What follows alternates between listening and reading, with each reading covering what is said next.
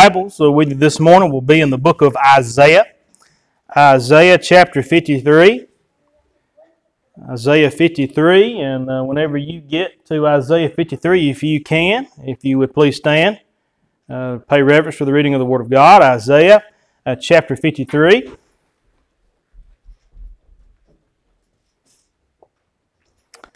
Starting with verse 1.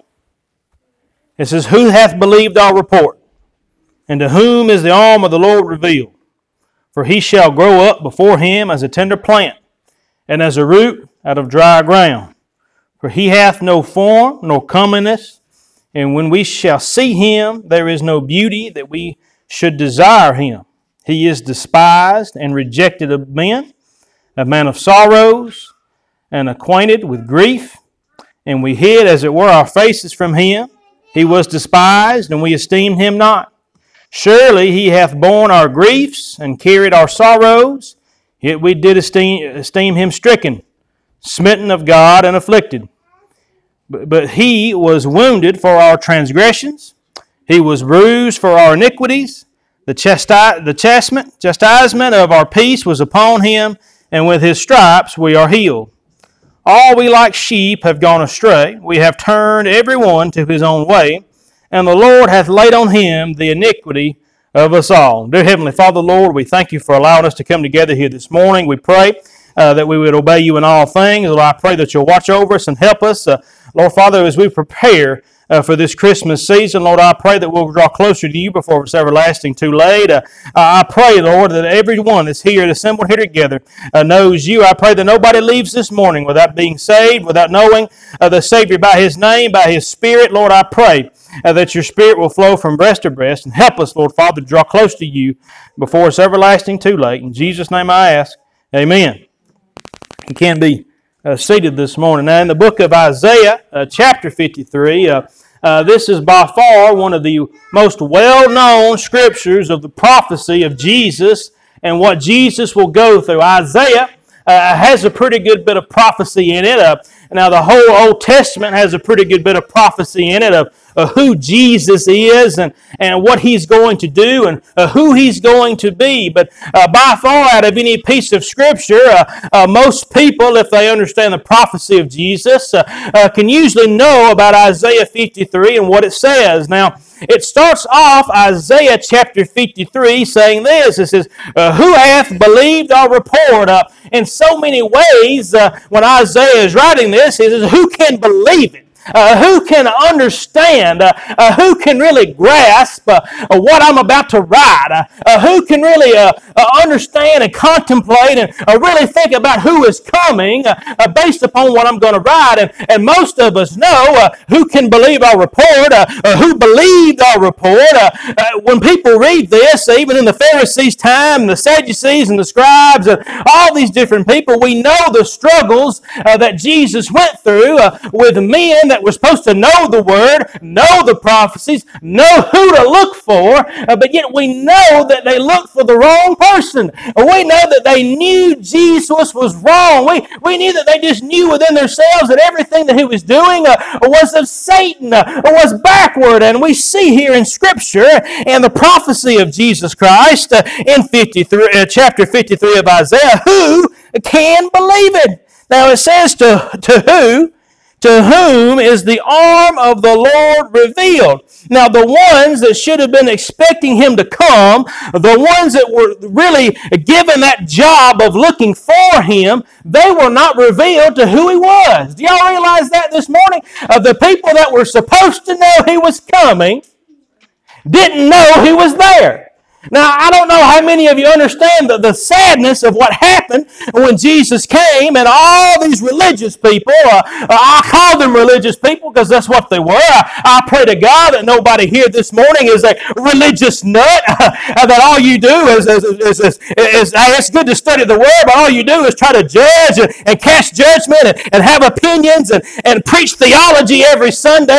Lord help, if I preach theology every Sunday, there probably wouldn't be a soul saved any Sunday that I preach that. But we have to know who Jesus really is. And we have to know that He came. Now, the Pharisees and the scribes, all the elders, the people within the temple, they had the law, they had the prophecies, they could even read it where most people couldn't. It was their job to tell the people that He was coming. It was a job for them to tell Him how He would be, what to expect. But what happened is the people, the Pharisees and the scribes and all these people, formed their own opinion. They had an opinion of who Jesus should be. This is we preached last Sunday of the power of the roaring lion of an almighty king, the lion of the tribe of Judah. So many times we try to think that He's big and bad and can swipe and take away anything of our problems. And that's the thought process that we have. Now, the scribes and the Pharisees say, all these are wonderful religious nut jobs, these religious folk, hey, they hung our Savior, Jesus Christ, on a cross. If you don't understand how nuts they were, hey, they were supposed to do it, but my goodness, if they knew what they were doing and who they were truly crucifying, would they have done it?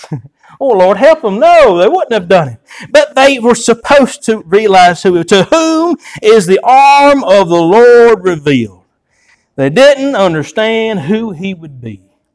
It was so sad that it was revealed to simple men. Most, over about half of them were fishermen. Most of them were not very well off. Most of them forsook all and followed Him. And it wasn't Pharisees. It wasn't people that was very well skilled. It wasn't people that were educated. It wasn't people that could probably read and write very well, a lot of them. But they were the ones that seen who He was. Sometimes in the church house, it takes us getting off the theology wagon. Sometimes it takes us getting out of the Bible helps and studies. It takes getting out of going to schools. It takes us actually thinking of who Jesus is in the simplistic state that it says He is. In Isaiah 53, it gives a very simplistic idea of who He is, but it's also hard to understand. You get to verse 2, and it says, "For He shall grow up before Him as a tender plant, and as a root out of dry ground." I've already said the Pharisees, the Sadducees, the scribes, all those people didn't know who to look for, even though they should. But it even says here that it shall be a root out of dry ground. Now, to help you understand, a root coming out of dry ground is not something that you expect. You do not expect a root to come out of dry ground. You expect nothing to come out of dry ground. So many ways in the book of Isaiah chapter 53, he says that nobody will be able to believe this. The people that should be able to see it probably will not. It'll be revealed to certain people, and it will be very unexpected. And that's who Jesus was. I'm glad that when Jesus went on the scene, He didn't follow the religious cult. He didn't have to wear a robe everywhere that He went. He didn't have to ceremonially wash His hands when He plucked wheat out of the field and ate it. He didn't have to go and do certain things, certain days, and pray certain things out in public. He had to go into His closet and pray. He had to go into the Garden of Gethsemane by Himself and pray. He had to go up on a mountainside and pray and be tempted by the devil. I'm glad today that when Jesus came, He grew up as a root out of dry ground. He was different than anything around Him. And I want to tell you, church, today, if you want to be religious-like, you need to be different than anything else you see out in the world. We don't have to draw big crowds. We don't have to feed people hot dogs. And we ain't got to put out bouncy houses. And, hey, I've done all those things and there ain't nothing wrong with them. But we don't have to do those things that the world does. Hey, I can go to the baseball game and get a hot dog all day long. I can go down the road and probably find a bouncy place that has bouncy houses and play around in them. Hey, those are wonderful things. But I want you to know something. God's house is not to be made a mockery. God's house is designed for us to come and worship Him. Let's not look like the world, and let's look like God. Let's focus on looking like Jesus. Maybe that means bringing somebody a hot dog or setting a bouncy house. I ain't preaching against that this morning. What I want us to think about is you have to be different than the world because Jesus was different than the world. Our Sunday school lesson this morning was on how much the world hates us. how much the world hates Christians, hates the Jews, hates God's people. If there's any time that we can realize that the world hates us, we don't have to look very far to see that there are many organizations that go completely against what we teach. They want us gone. They want our rights suppressed. They want your mouth shut. They don't want you teaching Christ. They don't want you proclaiming Christ. They don't want to see Christ's name on a park bench. They don't want to hear it in a schoolhouse. They don't want to hear it anywhere.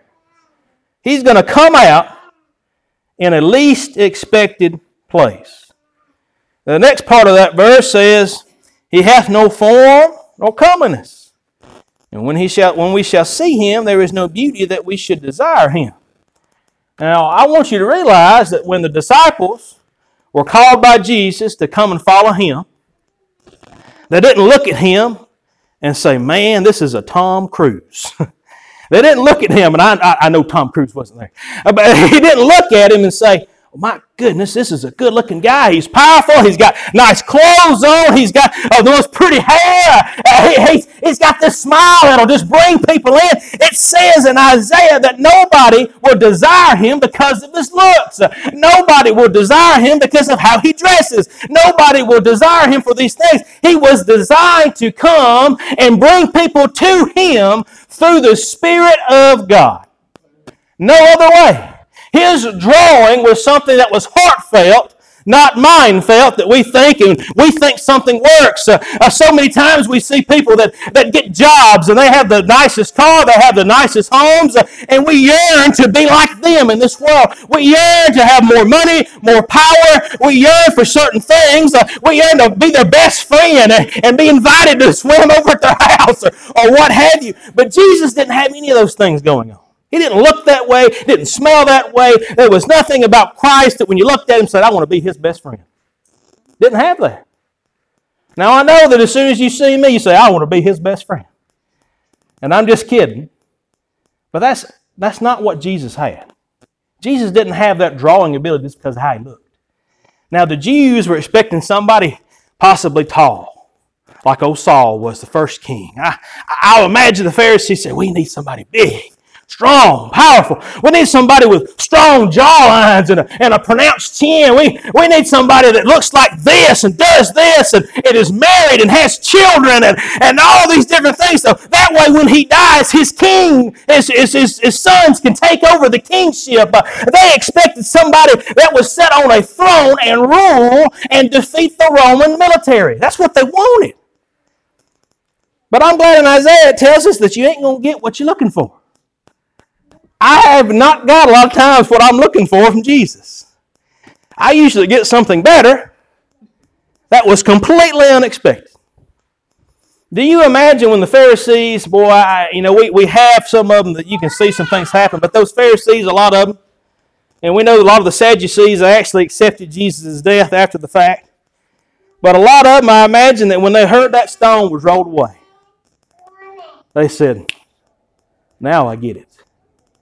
Now the light bulb goes on. Now they finally realize that yes, we get who He is now. It gets to verse 3.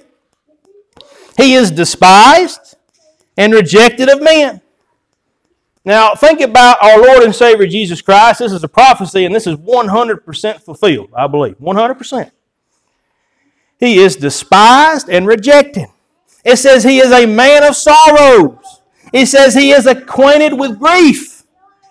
And we hid it were our faces from Him. He was despised, and we esteemed Him not. Now, I'll try to preach that to you in Zach Stone English to help you understand. This man came, He died, He was persecuted, He had no real friends. All 12 of those men deserted Him before He went to the cross, and we esteemed Him not. Hey, Zach Stone version says, we didn't care. That's what it means. We didn't give a hoot. He came, He died, He was persecuted, He was a man of sorrows, He was a man that He went to the Garden of Gethsemane and He started to cry blood. He went through horrible things before He went to the cross. He died on the cross and we didn't care. We wanted Him crucified. If that doesn't help you realize, we wanted Him to die. If you would have been in the crowd, you would have wanted him dead too. You're just as guilty as the people that put the nails in his hands. You are just as guilty as the people that put the nails in his feet. You are just as guilty as the people that wrapped him up and even presumed him to be dead. You are guilty. It will not be pretty, and we did not care. In verse 4, it says, Surely he hath borne our griefs, carried our sorrows, yet we did esteem him stricken, smitten of God and afflicted. But he was wounded for our transgressions. Boy, we thought, because of what he went through, because of the persecutions that he went through. How many times do we look around and we see people going through difficult situations and we say, oh, that's because of so-and-so that they did. He's getting punished because of how he spoke to me that time. He's finally paying the piper now. He's finally paying what he deserves. And they looked at Jesus, and amen, if you was there, you would have looked at him the same way. You would have said, he's getting what he deserves. You would have seen him beat with a whip. You would have seen the hairs of his face plucked out. You would have seen him stripped down naked and his clothes auctioned off to the highest bidder. You would not have cared. And guess what else you wouldn't have done? You would not have cared, and you would have thought something was wrong with him. He asked for it. That's the church today. Help you realize something is, it wasn't just a group of people that hung him on the cross. It was us. It was us. We put him there. I'm glad that we put him there in so many ways because it saved my soul. He died so that I may be saved. But a perfect man that did nothing wrong died and was prophesied about hundreds of years before it happened. In verse 5 it says this, The chastisement of our peace was upon him, and with his stripes, oh boy, with his stripes we are healed. A lot of us can't understand that. Unless you've been healed, unless you've been saved, unless you've been cleansed, you don't really understand verse 5. He was wounded for our transgressions. He was bruised, my goodness, for our iniquities. The chastisement of our peace was upon him, and with his stripes, praise the Lord, it ends with, we are healed.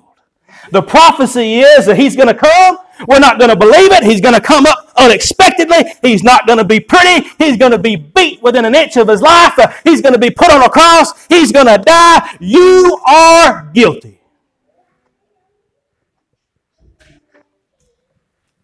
I'm glad that those stripes healed me.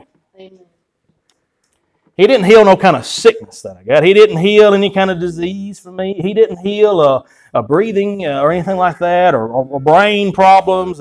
He healed the sin problem within me. Before I got saved, I was going to go to hell when I died. Y'all realize that? Before you were saved, and if you're not saved, you're going to go to hell when you die. I'm sorry.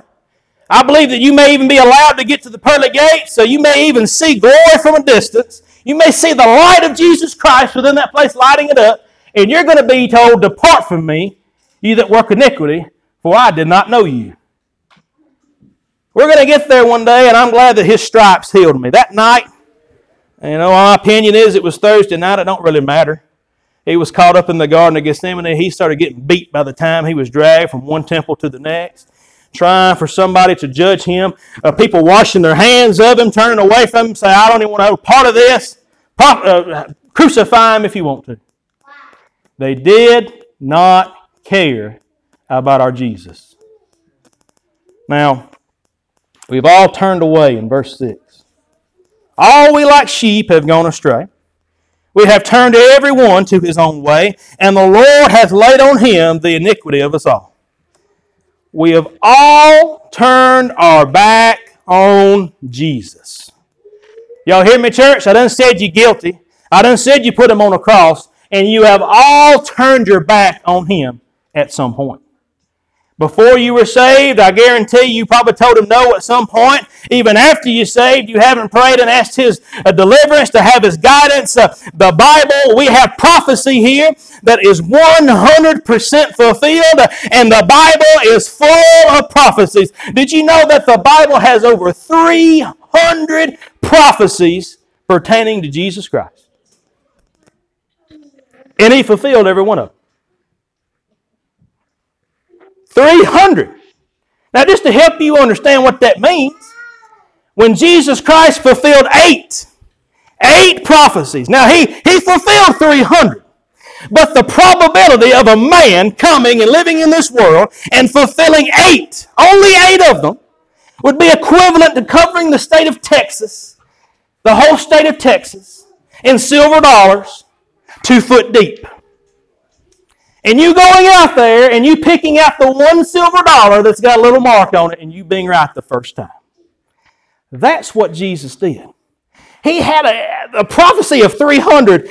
We can't even do the math hardly to figure that. I can't explain what that is, but to fulfill 8 was something that was almost impossible. I'm glad that it was impossible for us.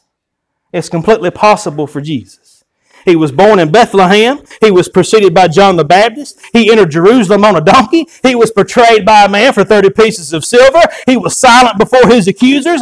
He died by the Romans in a way that is called cursed.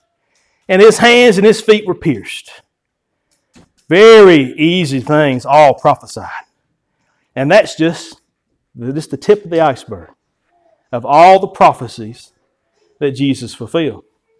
Now I'm glad that all these prophecies were fulfilled, and the Jews didn't understand it. These people that knew the Word. And it's sad so many times that it seems like the people that know the Word the best are the furthest away from God. They are.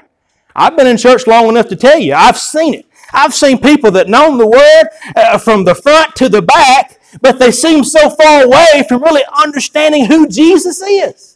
They're understanding that He died for me. They're understanding that His blood that was shed is what saved a sinner like me. And me having faith in Him is what saved me. It's so sad that we have all these philosophers, all these Bible studies, all these helps, praise the Lord, all these pastors that have it so confused of what it takes. And it's so simple. This, Isaiah 53, and I won't read the rest of it. You can when you get time. It's all prophecy. Every bit of it is about our Jesus Christ. Every bit of it is about one thing about our Messiah. He's going to suffer. He's going to suffer. Now, I'll tell you right now, I got a little boy back there, and I don't care which one of you comes to me and says, if you'll kill your son, I can live. I ain't going to do it. You're nuts. I would never lay down my son's life for none of you. Now, I may love you to death, but I love that boy. He's mine. He's mine, okay? God sent His. God sent His that He was going to die. It was prophesied. They knew it from the very beginning of the foundation of the world, when the earth was formed, when man was breathed into him the breath of life. God knew He would have to kill His own. God knew He would have to send one to suffer and die. And when it was all started.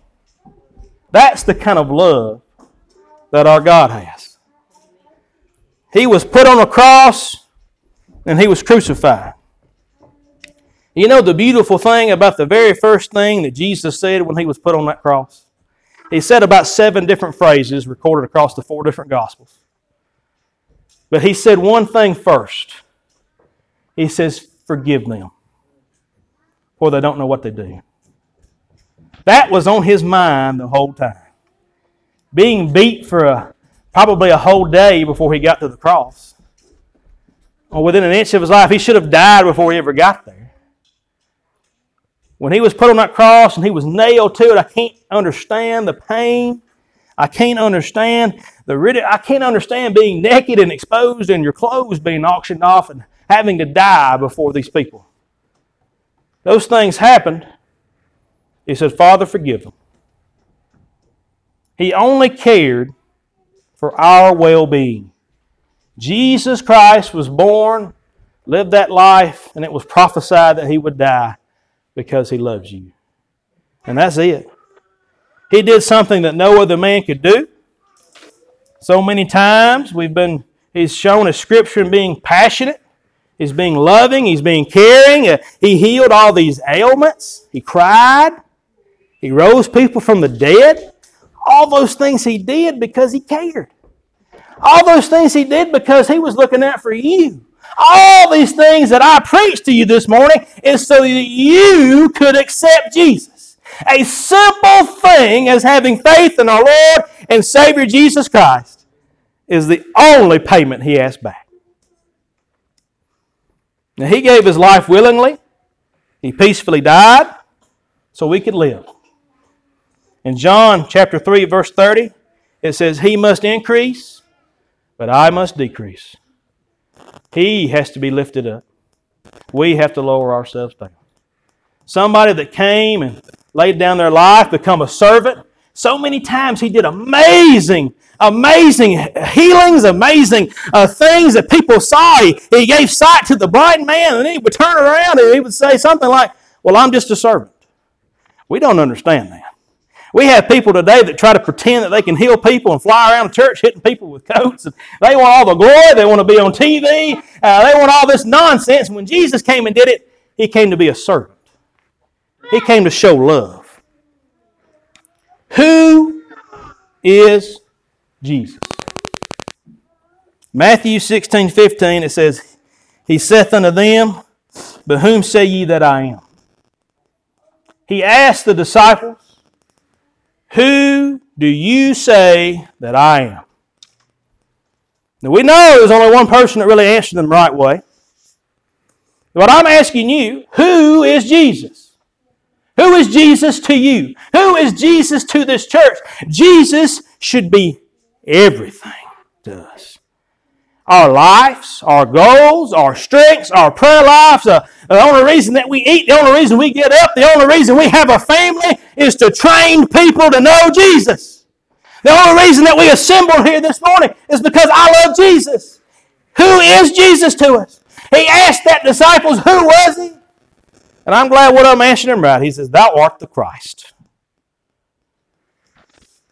He told them all of them would leave Him, all of them would forsake Him. I'm glad that if you really want to know who Jesus is, with Isaiah chapter 53, who Jesus is the one that was prophesied about 600 years before He ever got here. 700 years before He got here. Multiple times, 300 times if I want to be exact. Over 300. He was prophesied.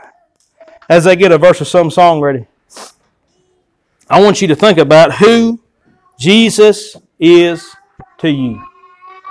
Who is Jesus to this church? Who is Jesus in your life? Now, if you're lost and you don't know Jesus, I want you to know something. He went upon that cross. He was prophesied to be beaten, and those stripes that would heal us are there to heal you too. I'm glad it wasn't really just His death that really healed me. It was the beatings, it was the ridicule, it was being spat upon, it was the hatred that people had for Him is what saved me. If you don't understand that today, I'm glad we got an altar that you can come and pray. I'm glad that you've got people in this church that can support you in prayer. He fulfilled an impossible number of prophecy. Impossible. To become what seemed like an impossible Savior. Something that nobody understood. I tell you today, church, I've been saved for 17 years. I still don't understand. I don't. I don't understand how He washed me and made me whole. You say, Zach, it's right there in that Bible. I'm telling you. I felt it. I feel it. I've studied enough and looked at it. I don't get it. If you can explain it to me, see me after church. I'd love for you to explain how that Holy Spirit come down and saved me. I don't get it. I don't understand a piece missing from me that happened in the Garden of Eden when God withdrew His Spirit from man and cast him out of the Garden of Eden. I don't understand that. I do understand the beatings. I do understand the persecution. I do understand having hairs plucked from my face. It hurts. I do understand somebody being within an inch of death, and I understand somebody dying. If you want to know who Jesus is today, He's the one that came and was told about. He's the one that came to save a sinner like you. He is the Jesus of the prophecy of Isaiah 53. As we stand